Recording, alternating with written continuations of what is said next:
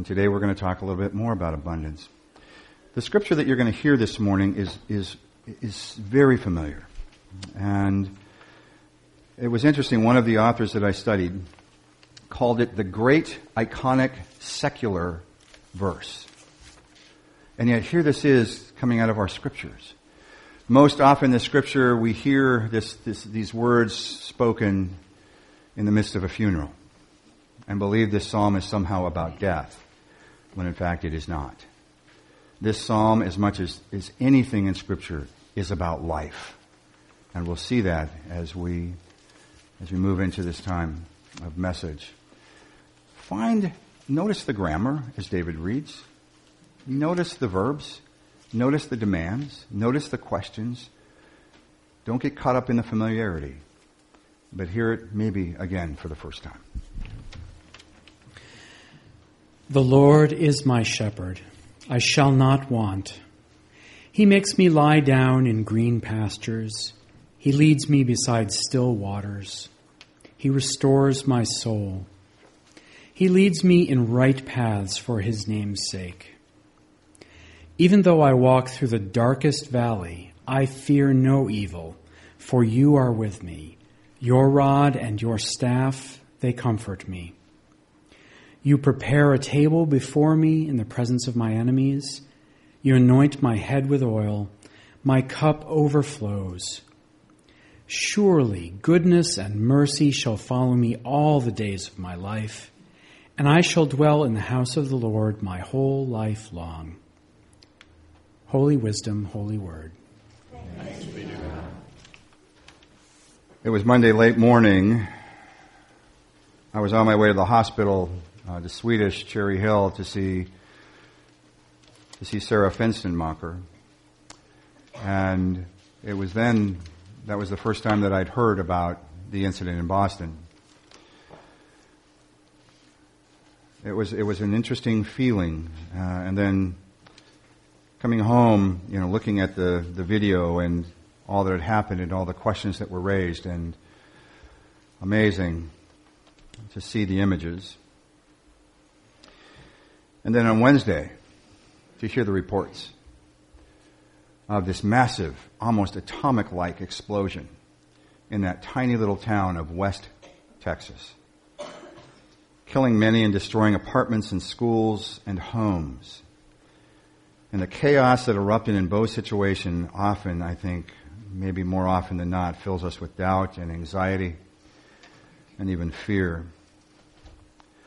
It was then Thursday, as I said, that I made sure that I was available to watch the ecumenical service, the interreligious service in Boston, and hear some of the differing voices coming out about the response that this ecumenical community had around the bombings.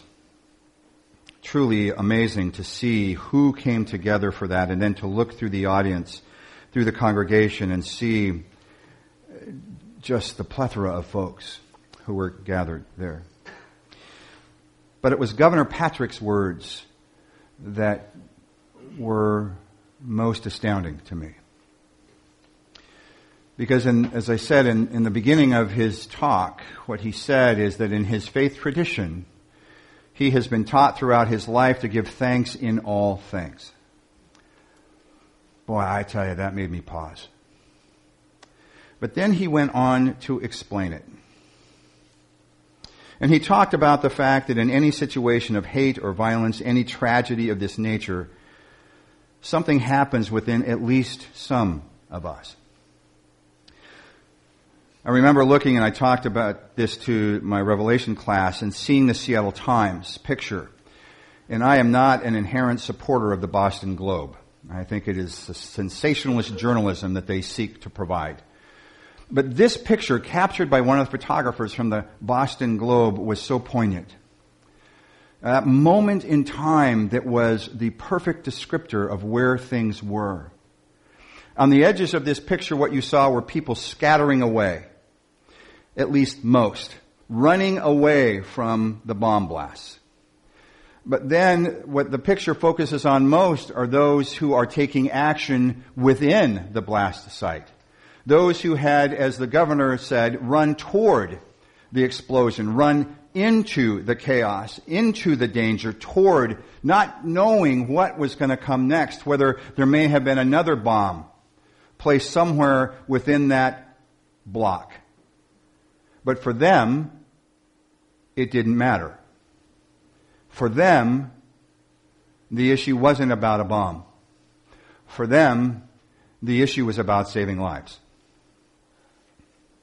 The picture was poignant in that there was a woman who was just up on one hand that was bloody, but off on the edge you saw a figure coming toward her. There was a man just at the bottom of the picture. You couldn't see what was on the ground, thank God. But what you saw was the strength of his arm pulling up on what appeared to be a belt. And you knew immediately that what he was doing was applying a tourniquet.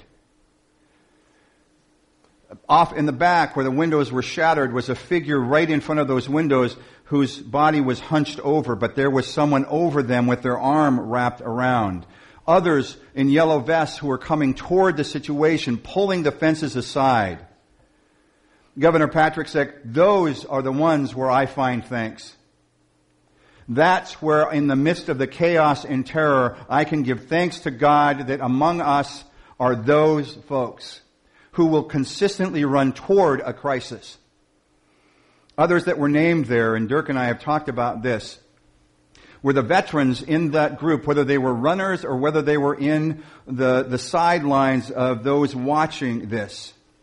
Veterans for whom immediately when that blast sounded, all war memories came back. These are trigger points for our veterans that create an enormous sense of the PTSD, that post-traumatic stress disorder that comes out of battle.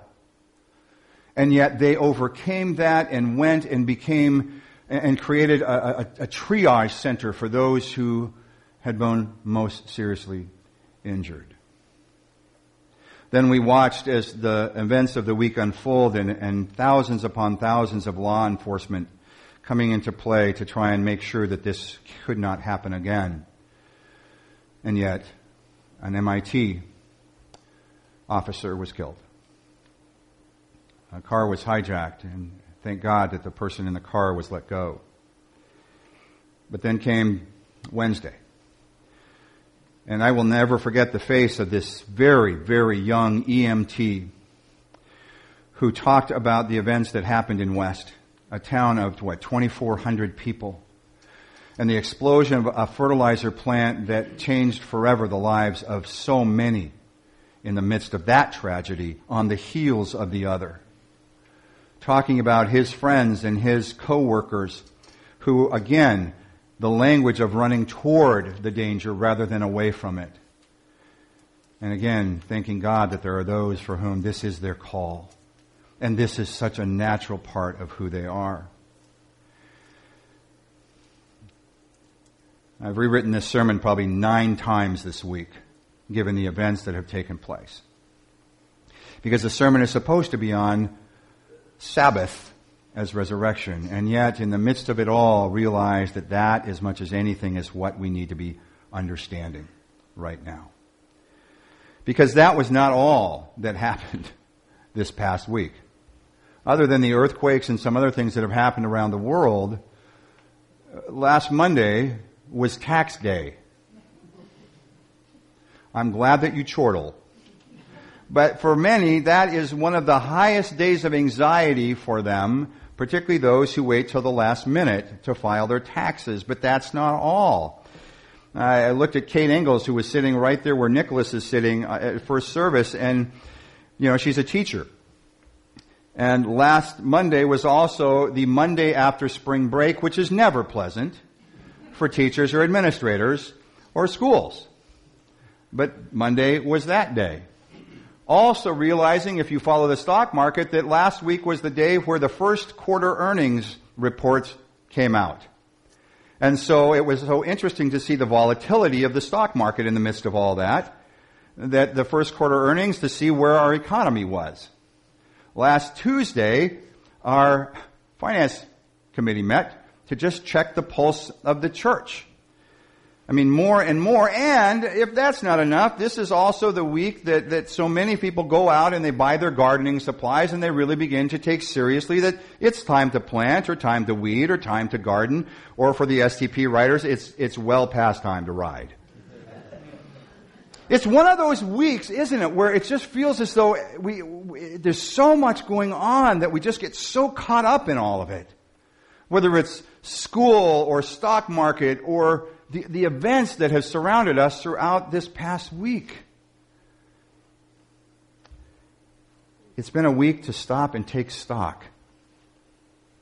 To stop and pause for a few minutes to see where we are, what we are, who we are, whose we are, who are we in relationships with, and where do we feel or where do we come down on the situations that have surrounded us.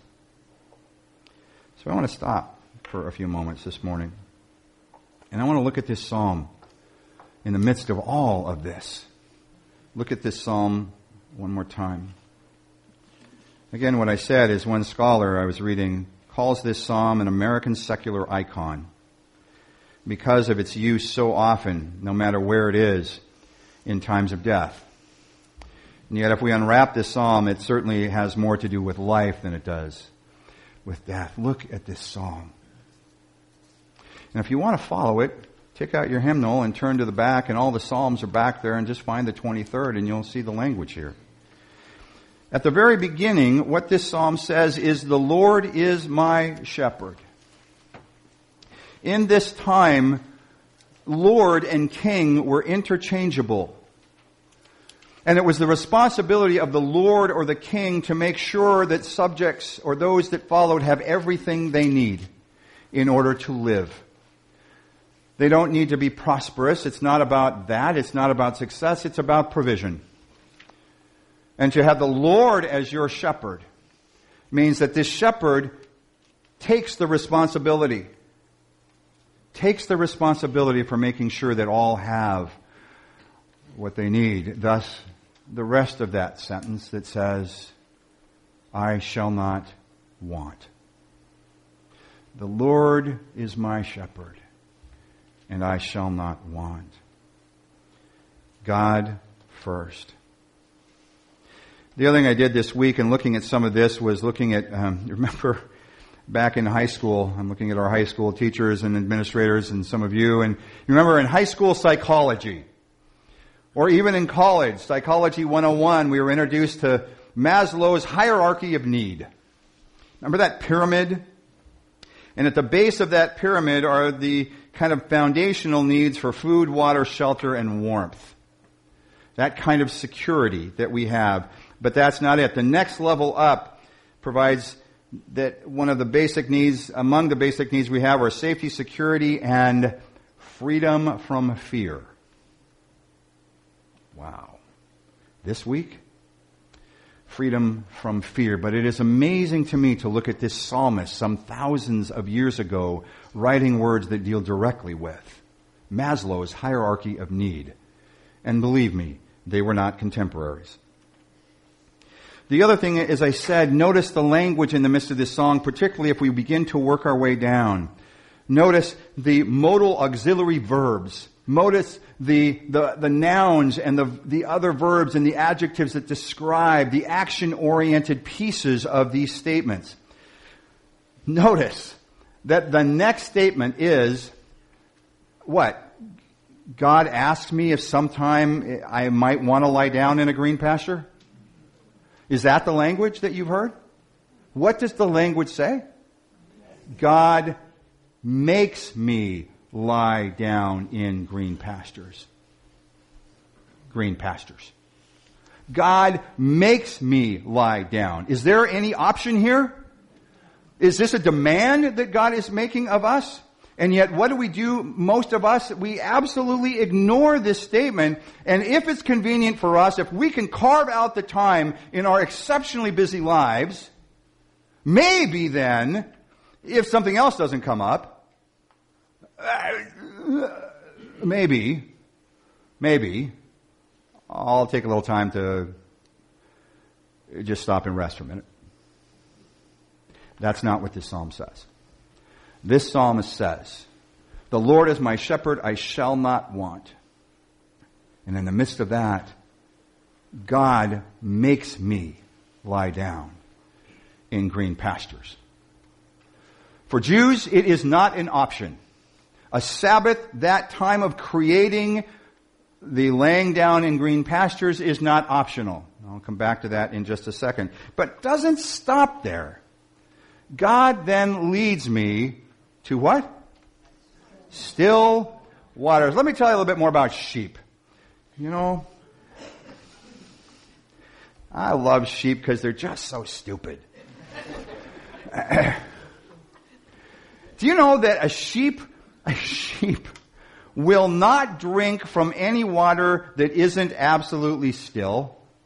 A sheep will not go to a creek or a river because it's just too hard. Even if the sheep is beginning to drink from a lake and a little breeze comes up, whoa! The sheep panics and backs away from the water. The only time a sheep will drink is when the water is absolutely still.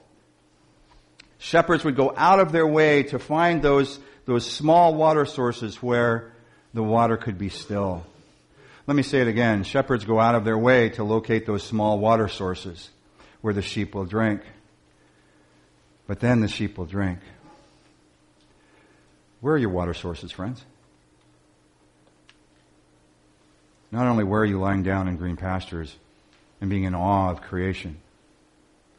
When's the last time you went to find that place of stillness, of calm, of quiet, of comfort, where you too could drink? Because without those two elements, without that Sabbath, and within that Sabbath, that calmness, that place of being quenched by the river of God, there is absolutely no way that our souls can be restored. Notice where this sentence falls. God restoreth my soul. Wow.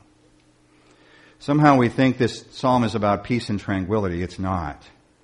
It's about taking appropriate action so that we might sense God in the midst of our busy lives, knowing that God provides all things for us if we but take the time to realize that provision. Because then there's the next sentence, which is, God guides me. And by the way, it doesn't say God guides me down the busy highway of I-5 or 405. God doesn't take me down Newport Way. God takes me down a path. Again, the language is so important here. And a path is not wide, a path is narrow. And often if we're out in the wilderness, you need a guide to guide you along that path to know what comes next. But you still have to follow that guide. Otherwise, you get lost. It is through that time of lying in green pastures, of seeing the still waters, of soul restoration, that we suddenly have our eyes open to the path, narrow, guided path that God seeks to lead us down, so that we might recognize all the other things. And the only way that I know of to have any of that happen is to stop and take the time. And there is no more important time to do this than times like this, where explosions have surrounded us all week. 2 bombs and a fertilizer plant. Where life has been lost, and our security or our feelings of security in the midst of those explosions have sometimes been shattered. And what it naturally does is raise fear and anxiety within us in these kinds of times, wondering, what might be next? I will tell you, Dorothy and I even talked about the writing of the STP and the anxiety over that large 10,000 gathering of cyclists and all that goes with it. And yet the other thing that our president and that the governor said is that we will not be swayed. And we will not live our lives in fear. That's all well and good if you have something that will help you deal with that fear. This is that something. If we don't take that time, what has a tendency to happen is our anxieties and our fears overcome us. And we feel as though our enemies are in charge. They are not. And we can have peace around a dinner table, even in the midst of times like this. Because as we take this time of Sabbath, our cup overflows.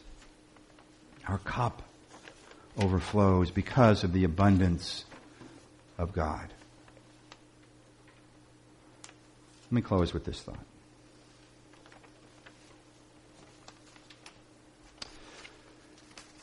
If we look at the word Sabbath in this, and if you turn back to the first chapter of Genesis and the word Sabbath, what's interesting is there is no word in the English language that adequately defines Sabbath. And so the only word that we could come to terms with is those Bible translators was the word rest. But rest does not describe Sabbath. God did not need to take a nap. God did not need to rest. What God did was take a step back and stand in awe. So let me try and give some other verbiage that will help us maybe understand this and why we need to do this. God stood back, if you will, depending on how you come down on the creation story, and stood in awe of the order that had been created. One of my favorite movies, and this says a lot, but one of my favorite movies is The Last Samurai. As violent as that may seem, there are undergirding things. The word samurai means servant, but in this movie, the old samurai are being overtaken by modernity. And yet a lieutenant is captured, and through his kind of recovery time, he is in this village filled with samurai. And at one point, the general, Takamoto, who is a samurai, the leader of the samurai, is standing there, and spring has now come to full fruition, and there are cherry blossoms emerging from the trees. And the young lieutenant, played by Tom Cruise, looks at him as trying to figure out what in the world this guy is doing, because all he's doing is staring at a tree. Takamoto sees this and looks at him and says, "You need to understand, my young friend, that the beauty that you see before us, is the beauty of creation. That I will spend my lifetime looking for the perfect blossom. And no matter who you may be, if you do that with your life will be well spent." At the end of the movie, Takamoto says, "They're all perfect. What we need to do is notice them." Gosh, if I had the power and the authority to do this, I would require every one of us to take a Sabbath. I can't even begin to imagine how that would change us as a church. And if all in the world decided that this was important, to spend time studying a cherry blossom and look at the intricate patterns, the miraculous way that bursts forth. Or to look at the grandeur of the mountains and think about the power that was exerted to create that upheaval. But to look at the beauty of the order of it all. Or to even take a moment and look at the miracle represented in this simple box of what can happen with the right things placed in the right place at the right time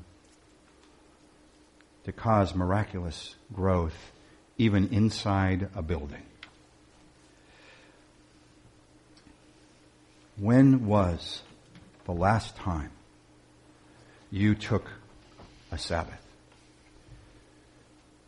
When will be the next time that you will commit to being refilled by the power of God and allow God to fill you in such a way that then you can fulfill the next 3 sets of Maslow's hierarchy of need. And you know what those deal with? Belonging, the finding of self, and the realization of your uniqueness in the midst of all that is creation. When will you commit to doing this? Will you pray with me?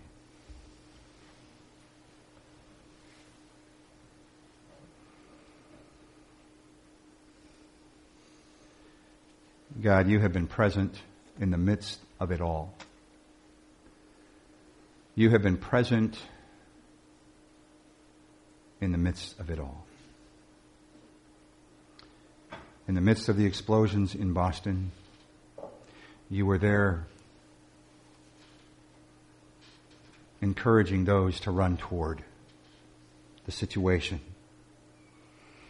In the midst of the explosion in West, you were there filling the needs of those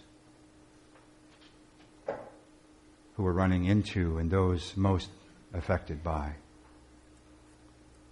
that tragedy.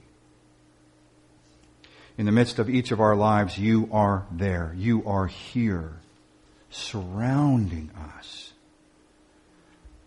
with your ever-present love and grace, and hoping that we will open ourselves so that we too might find peace in a way that would allow every single one of us to run toward need rather than away.